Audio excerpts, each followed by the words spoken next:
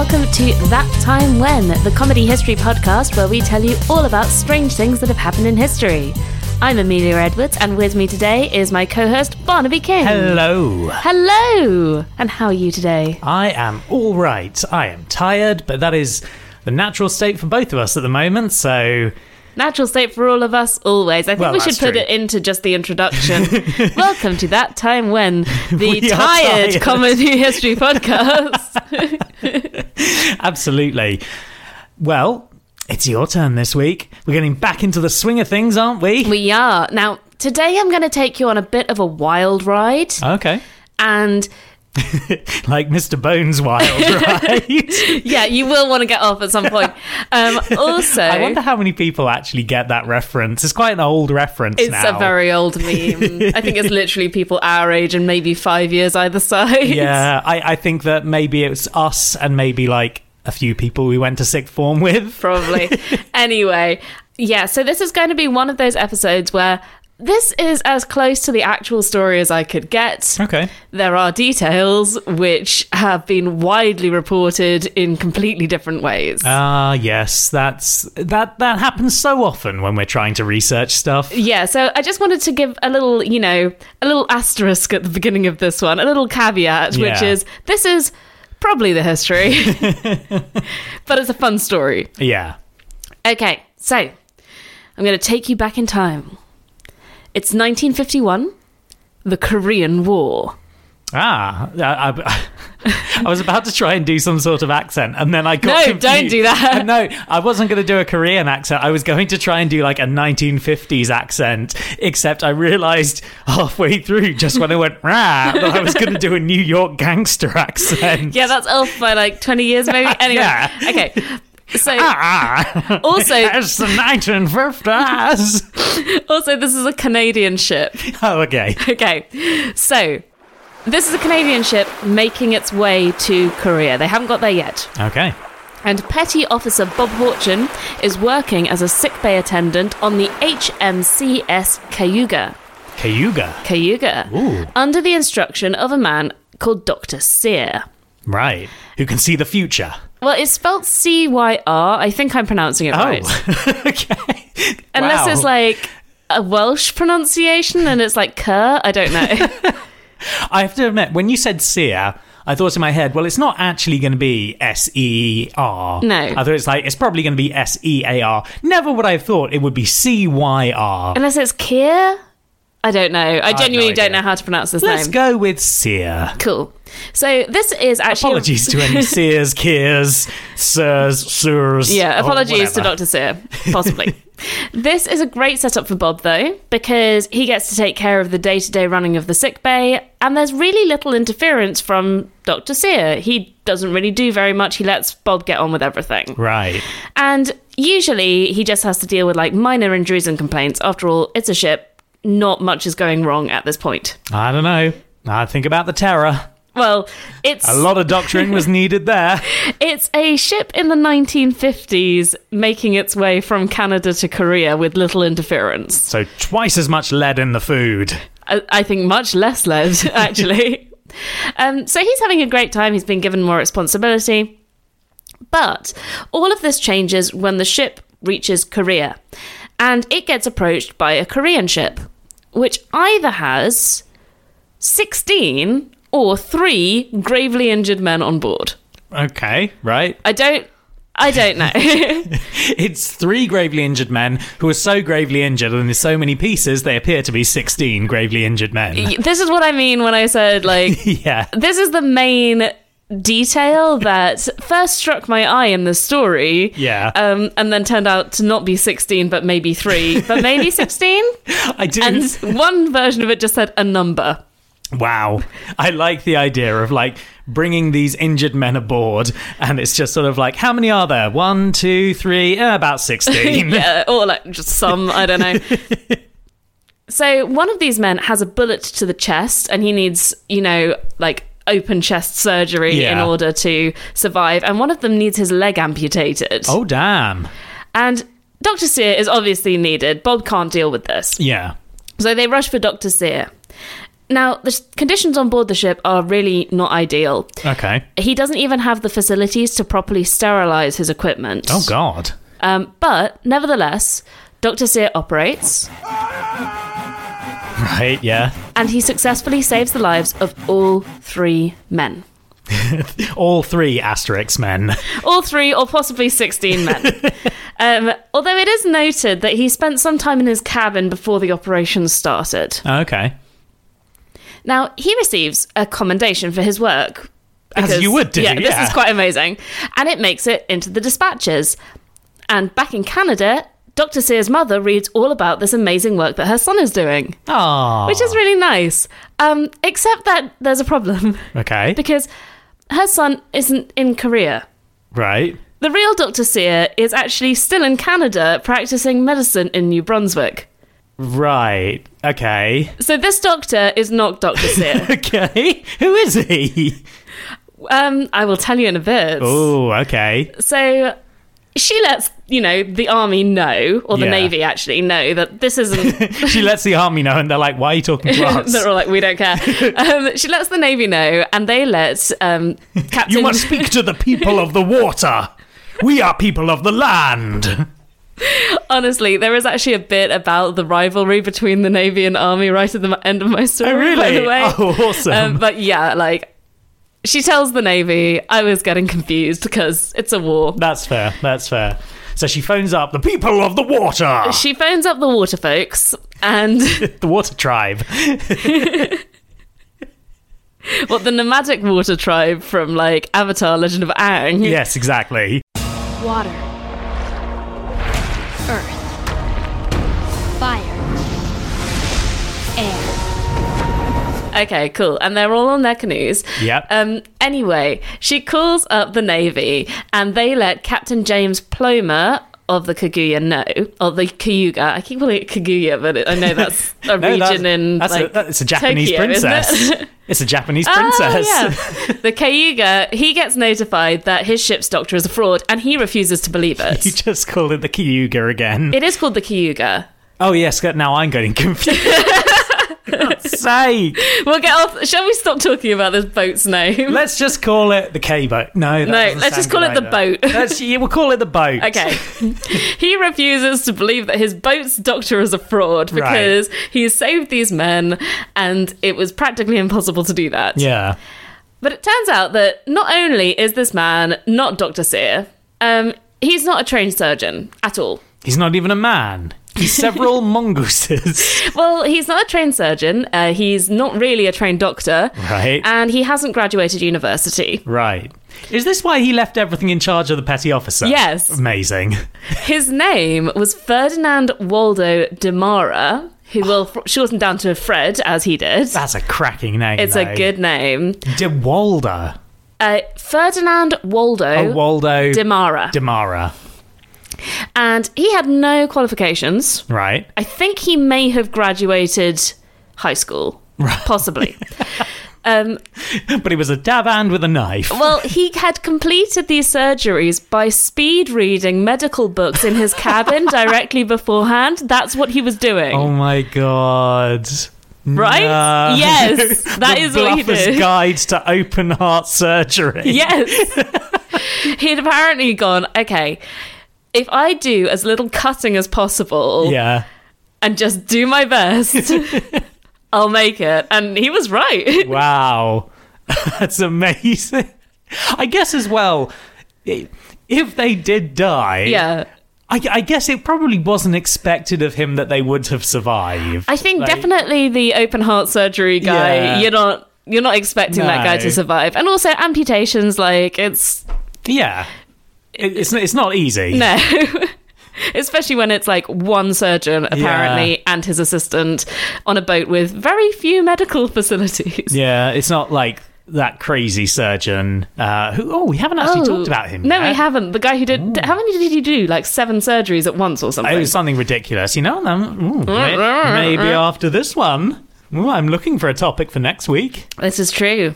Let's steal everything from Sawbones. Yeah, that's true.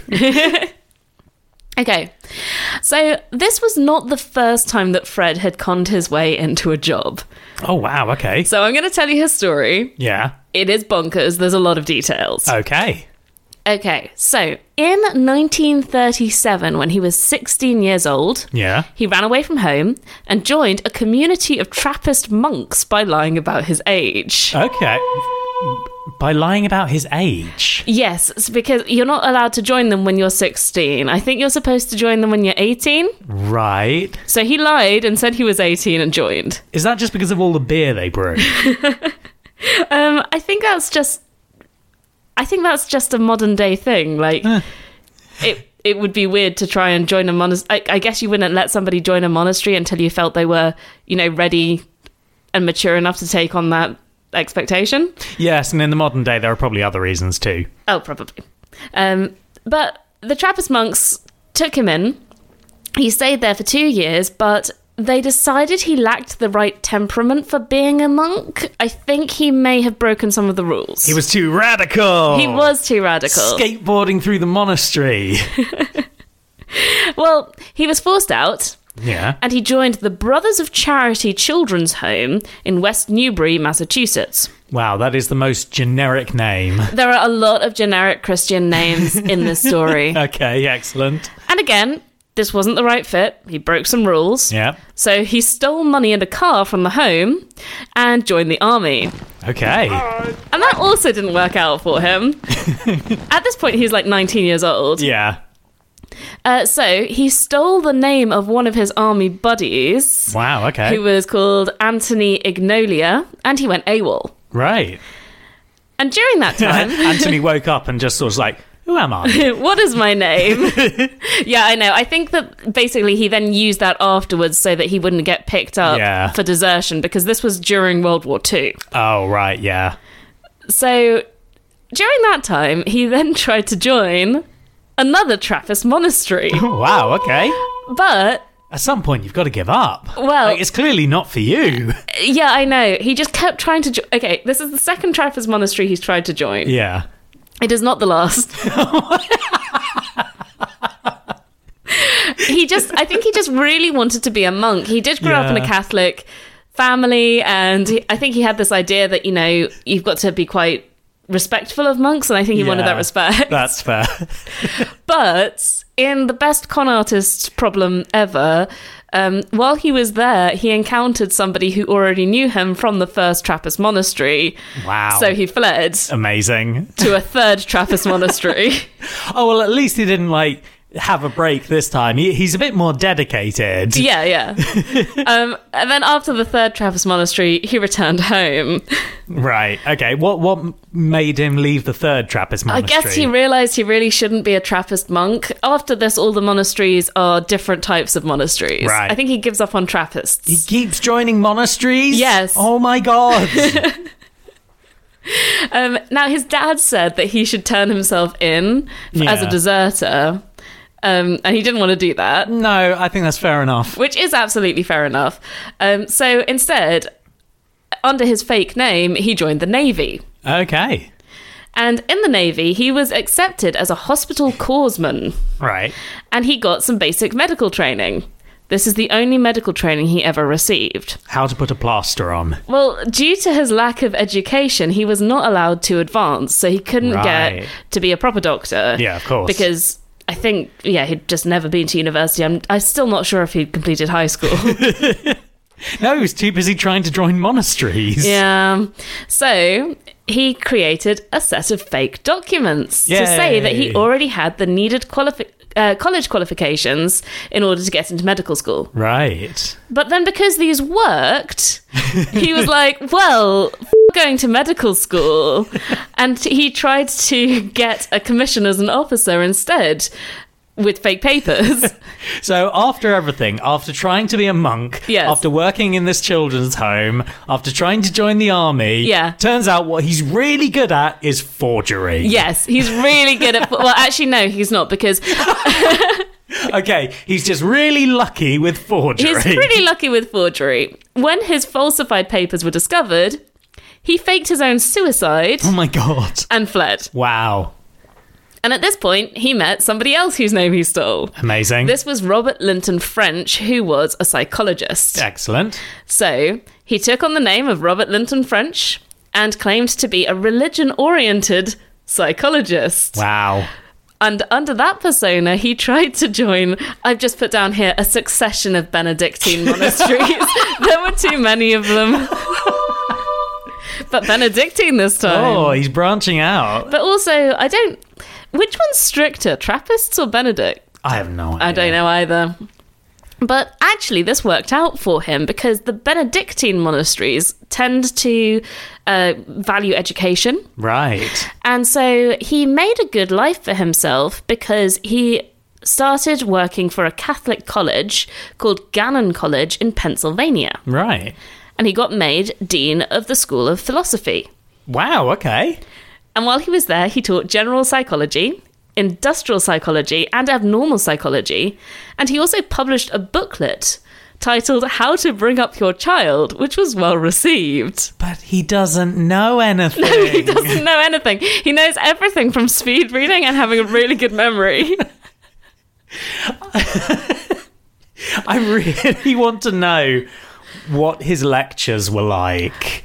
I really want to know if it's like some of them really good because he sped read the topic, and others he's a bit vague, kind of waffly, sort of talking around the subject, and after about an hour it's like you feel you've learned something but you couldn't possibly say what it is. Well, I mean, some people, I reckon you could probably get away with doing exactly that and then telling them to read pages whatever of their book, right? I mean, that's a very American idea. Like, I don't remember in my time at university ever being told, read chapters 1 to 2. No, we weren't told that. I mean, that you had the required reading stuff, but that was often articles as well, rather than like pages X to Y. Yeah, it was usually articles on JSTOR. Yeah, JSTOR. love it. Favourite thing. I've got LexisNexis now. Ooh. I'm just putting up with the fact that JSTOR lets you have 100 articles per year for free, which is, right. More than I need. Yeah, fair enough. So he left Gannon College after what was titled An Unfortunate Incident Involving Forged Cheques. Well, he wants to branch out with his forgery. Absolutely he does. He's done qualifications. Why not checks? In any case, I want it to be pointed out that this is the only time that his forgery or his general criminality seems to go anywhere near money. Right. Most of the time, he is conning people into believing that he is certain people. Yeah. Just so that he can have a powerful job. Yeah. Which, I mean, I guess it's indirectly, money oriented, but it's not passing a bad check. Well, a lot of the time it's like tricking people into letting him become a monk, so I guess there's not even actually any money involved there. There is that too. Weirdly, he still kept working as a teacher at colleges. Right. Until 1945. Okay. And this was the end of the war, but at this point, the FBI caught him for deserting the army in the first place. Wow. Right? That must have been an impressive catch. Right? Because he's changed name 2 times. And he's also done so many different things. I know. He's gone to so many monasteries. He keeps moving all around the country as well. But they caught him and they gave him a 6-year sentence for desertion. Damn. Of which he served 18 months because of his excellent behaviour. Oh, fantastic. And the fact that some papers arrived saying that he should be released early. Yes. No one questioned them. No one questioned that they were written in his handwriting. Signed, the president. Not even whatever the president's name was at the time. Truman, maybe? I don't know. So, after getting out, he obviously created a new identity. Of course. And he enrolled in college to study law. Right. Yay. Yay. He's a fellow spirit. Yay. Except that he got bored studying law. Yeah, fair. And gave himself a PhD. Amazing. So he became Dr. Cecil Hammond.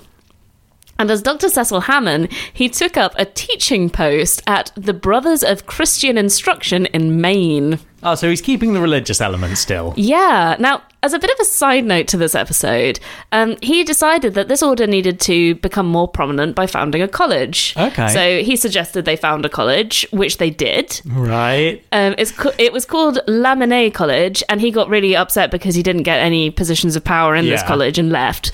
But this one moved to Ohio and eventually became Walsh University, which still exists to this day. Set up by a con man. Yes. I wonder how much information they have about him, like, readily available. They don't. I had a look at their Really? websites. They were like, oh, we got set up by the Brothers of Christian Instruction. And I was like, sure. Yeah, okay.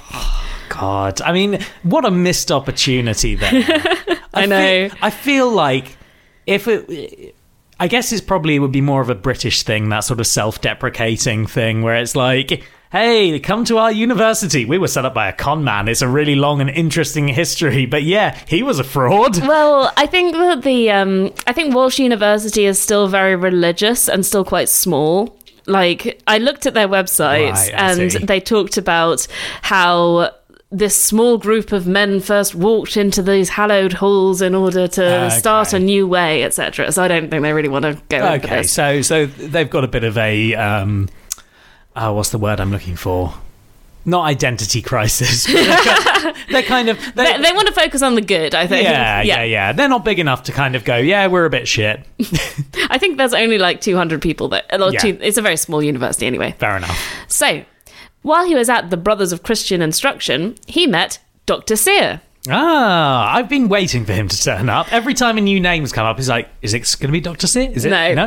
No. He's finally here. Hooray. So Dr. Sear apparently was moving to the US to set up a medical practice. Yeah. And needing help with the immigration paperwork, Sear gave all his identifying documents to Demara, Oh, no. who offered to fill in the application for him. Wow. After the two men parted ways, Demara took copies of Sear's paperwork and moved up to Canada. And then he approached the Canadian Navy with an ultimatum. He said, "Make me an officer or I will join the army." If the people of the water will not have me, I will join the people of the land. Exactly. And they didn't want to lose a trained doctor. No, absolutely. So they fast-tracked his application. A trained doctor, monk, psychologist, lawyer.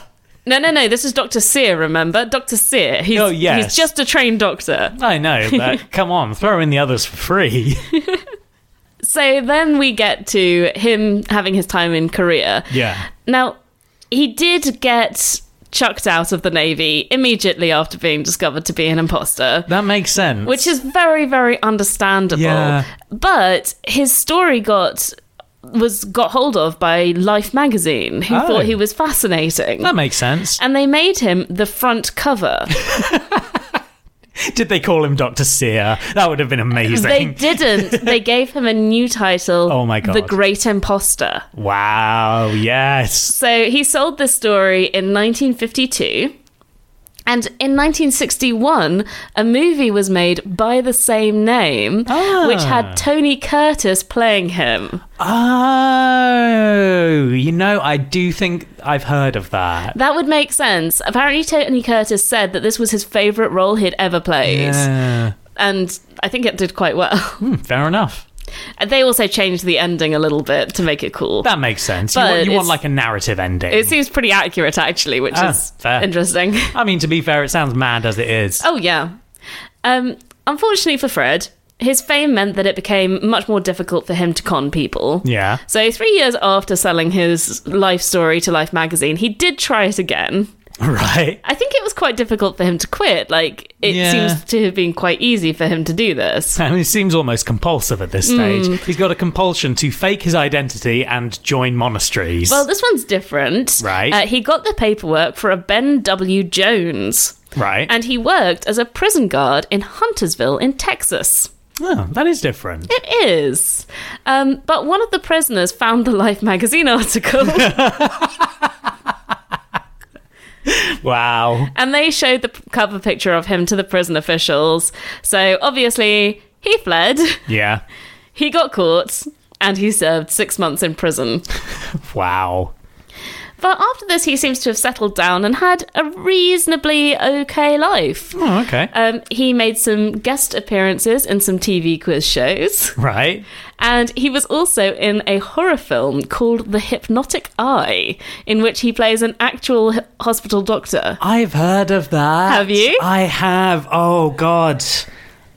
Yes, I do know this one because the poster for it is fantastic. It is. I've seen the poster. Oh, you've seen it. Yeah. Excellent. I was about to show it to you, but yeah, it is. It's a thing of beauty.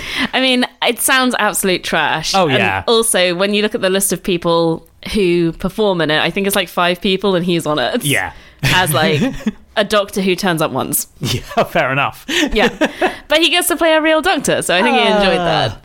And he's... Well, I mean, he gets to basically do what he's done for part of his life, which is pretend to be a doctor. I know. So he had some on and off moments with trying to be a normal, regular person. Okay. Obviously, people were still a bit suspicious of him. As you would be. But the thing was that he was very likable, and this was one of the reasons why he had been so successful. Yeah, that makes sense. Like, one of the things he said was that he always tried to create a role where there was no role before and expand into a vacuum that had space in it, basically. That makes a lot of sense. So this is one of the reasons he never got caught, was because he wasn't trying to push other people, or he rarely got caught. He wasn't trying to push other people out of their positions. He wasn't creating any tension. Yeah, that makes sense. A lot of the time, if he got a superior job, he'd let his workers do all the work for him, which they like to do, because at the time, micromanaging was like a really big thing, apparently. Yeah, fair enough. So, yeah, lots of people really liked him. And eventually, in the 1970s, he got ordained under his own name. Really? Yeah. Okay. And from the late 1970s until his death in 1982, he worked as a visiting chaplain at the Good Samaritan Hospital in Anaheim, California. And he was well liked by the patients, and he also delivered the last rites to his friend, Steve McQueen. That's Steve McQueen? That's Steve McQueen, the actor. God, amazing. How did he meet Steve McQueen? Because he was just hanging out in California at this point. Fair I enough. think Steve McQueen was suitably impressed. Yeah. Oh, that's really nice, though. I'm kind of glad that eventually he becomes a chaplain. Like, Yeah.